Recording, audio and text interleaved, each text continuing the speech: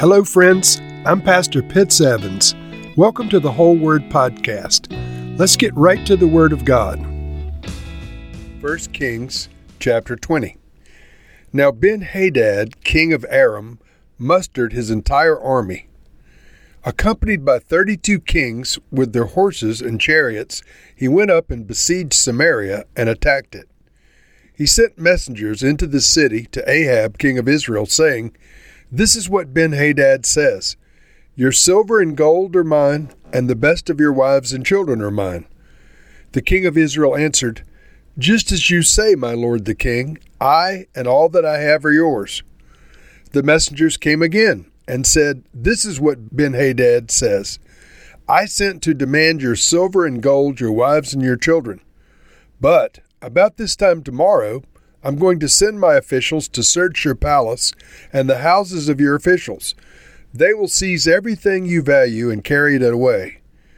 The king of Israel summoned all the elders of the land and said to them, "See how this man is looking for trouble? When he sent for my wives and my children, my silver and my gold, I did not refuse him." The elders and the people all answered, "Don't listen to him or agree to his demands." So he replied to Ben-Hadad's messengers, "Tell my lord the king, your servant will do all you demanded the first time, but this demand I cannot meet." They left and took the answer back to Ben-Hadad. Then Ben-Hadad sent another message to Ahab.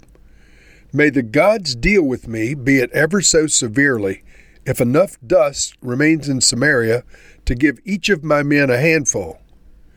The king of Israel answered, "Tell him, one who puts on his armor should not boast like one who takes it off." Ben-Hadad heard this message while he and the kings were drinking in their tents, and he ordered his men, "Prepare to attack." So they prepared to attack the city. Meanwhile, a prophet came to Ahab, king of Israel, and announced, "This is what the Lord says. Do you see this vast army? I will give it into your hands today, and then you will know that I am the Lord." "But who will do this?" asked Ahab. The prophet replied, "This is what the Lord says. The junior officers under the provincial commanders will do it." "And who will start the battle?" Ahab asked. The prophet answered, "You will." So Ahab summoned 232 junior officers under the provincial commanders. Then he assembled the rest of the Israelites, 7,000 in all. They set out at noon while Ben-Hadad and the 32 kings allied with him were in their tents getting drunk. The junior officers under the provincial commanders went out first. Now Ben-Hadad had dispatched scouts who reported, "Men are advancing from Samaria." He said, "If they've come out for peace, take them alive. If they've come out for war, take them alive."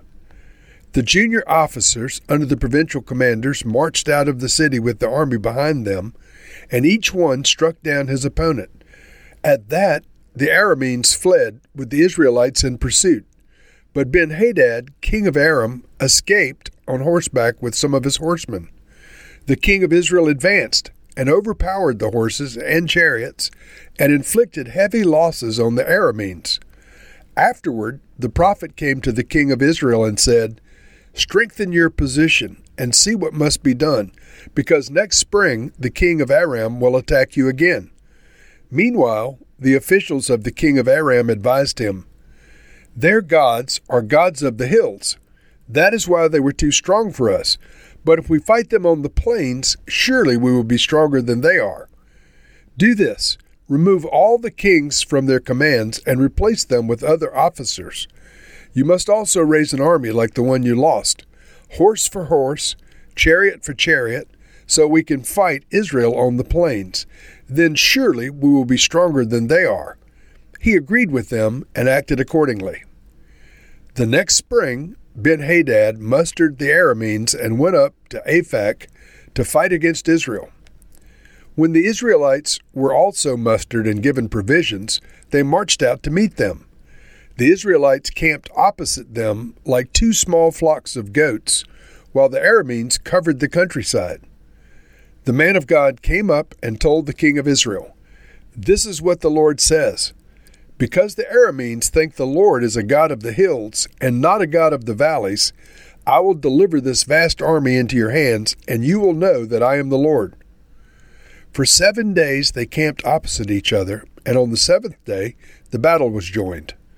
The Israelites inflicted 100,000 casualties on the Aramean foot soldiers in one day. The rest of them escaped to the city of Aphek, where the wall collapsed on 27,000 of them. And Ben-Hadad fled to the city and hid in an inner room. His officials said to him, "Look, we have heard that the kings of Israel are merciful. Let us go to the king of Israel with sackcloth around our waists and ropes around our heads. Perhaps he will spare your life." Wearing sackcloth around their waists and ropes around their heads, they went to see the king of Israel and said, "Your servant Ben-Hadad says, 'Please let me live.'" The king answered, "Is he still alive?" "He is my brother." The men took this as a good sign and were quick to pick up his word. "Yes, your brother Ben-Hadad," they said. "Go and get him," the king said. When Ben-Hadad came out, Ahab had him come up to his chariot. "I will return the cities my father took from your father," Ben-Hadad offered. "You may set up your own market areas in Damascus, as my father did in Samaria." Ahab said, "On the basis of a treaty, I will set you free." So he made a treaty with him and let him go. By the word of the Lord, one of the company of prophets said to his companion, "Strike me with your weapon," but he refused. So the prophet said, "Because you have not obeyed the Lord, as soon as you leave me, a lion will kill you." And after the man went away, a lion found him and killed him. The prophet found another man and said, "Strike me, please." So the man struck him and wounded him. Then the prophet went and stood by the road waiting for the king. He disguised himself with his headband down over his eyes. As the king passed by, the prophet called out to him, "Your servant went into the thick of the battle, and someone came to me with a captive and said, 'Guard this man. If he is missing, it will be your life for his life, or you must pay a talent of silver.' While your servant was busy here and there, the man disappeared. 'That is your sentence,' the king of Israel said. 'You have pronounced it on yourself.' Then the prophet quickly removed the headband from his eyes, and the king of Israel recognized him as one of the prophets. He said to the king, 'This is what the Lord says. You have set free a man I had determined should die. Therefore, it is your life for his life, your people for his people.'" Sullen and angry, Ahab, the king of Israel, went to his palace in Samaria. Now, it's a fairly long chapter, primarily about two battles between Ben-Hadad and his army and Ahab and Israel. And so the chapter first starts out, Ben-Hadad has gathered a confederation of 32 kings with their horses and chariots, and he has his entire army, and they go out to meet Ahab, king of Israel. And Ahab is in a mood to give him whatever he wants. He basically says, "You can take my wives, my children, all of my valuables, and so forth." And then Ben-Hadad comes back with even more harsh requirements. "I want everything. I want to search everybody's houses, yada, yada, yada." And the people of Israel said, "No, it's too much. We're not going to go for that." So Ahab has a dilemma. His people are not willing to agree to Ben-Hadad's terms, and frankly, he's not either. So, meanwhile, a prophet comes to Ahab, the king of Israel. Now, we have to assume this is a legitimate prophet of Yahweh, not one of the prophets of the golden calves and so forth. So this was the prophetic word. He says, "This is what the Lord says. Do you see this vast army? I will give it into your hands today, and then you will know that I am the Lord." And Ahab has this interactive dialogue with the prophet, who is, I assume, hearing from the Lord in real time. So Ahab says, "Who's going to do this?" And the prophet replies, "The junior officers will do it. They're going to cause this great victory." And so Ahab, to his credit, listens to the prophet. And so he summons the 232 junior officers under the provincial commanders, and he gets ready to go to battle with Ben-Hadad and the 32 kings that were allied with him. Well, lo and behold, the kings and all of their armies were in their tents in the middle of the day getting drunk. And so Israel, with just 7,000 soldiers and being led by these 232 officers, advance on this vast army, and they rout them. Okay, all well and good. But the advisors come to Ben-Hadad and they say, it's because we were fighting in the mountains, and the God, plural, the gods of Israel are gods of the mountains, they said. So next year, let's come back and fight in the plains. And so they went on to say, come by yourself with just your army, none of the Confederation of Kings. So the next spring, Ben-Hadad comes back, and the man of God returns to Ahab and says, I'm going to deliver them into your hands again because they think, I'm not the God of the valleys. They think I'm just the God of the hills. So Israel inflicted 100,000 casualties on the Armenian army, and 27,000 more of them were killed when they tried to take refuge in a walled city, and the wall fell on them. Well, Ben-Hadad goes into hiding, and he sends emissaries to Ahab asking for mercy, and Ahab makes a treaty with the men. Now we got a problem. This is like the situation that Samuel had told Saul to slay all of the Amalekites, and Saul spared the king of the Amalekites, who the Lord had planned to execute. Ahab was sparing Ben-Hadad, and apparently the Lord had decided Ben-Hadad needed to be dealt with. And we have to assume Ahab knew that.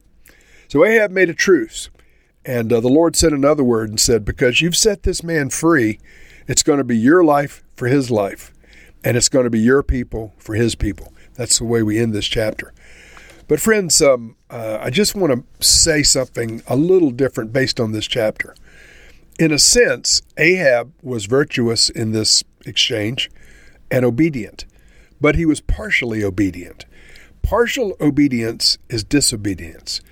And so, Lord, we just pray now that we would be fully obedient, not just partially obedient to some of your will and some of your ways, but fully obedient to what we know to be the will of the Lord and the ways of the Lord. Help us, God, to set our lives in motion in a way that's pleasing to you. And Lord, to be cognizant of the fact that your eyes are always on us. In Jesus' name we pray. Amen.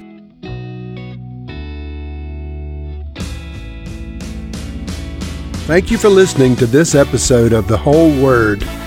It was brought to you by Whole Word Fellowship and the Northern Virginia House of Prayer.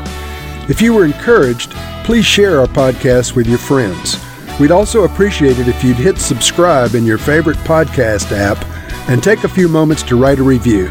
If you'd like more information on our church and our ministry, you can go to wholeword.net or wholewordpodcast.com for more information. Thank you again, and may the Lord Jesus bless you today and always.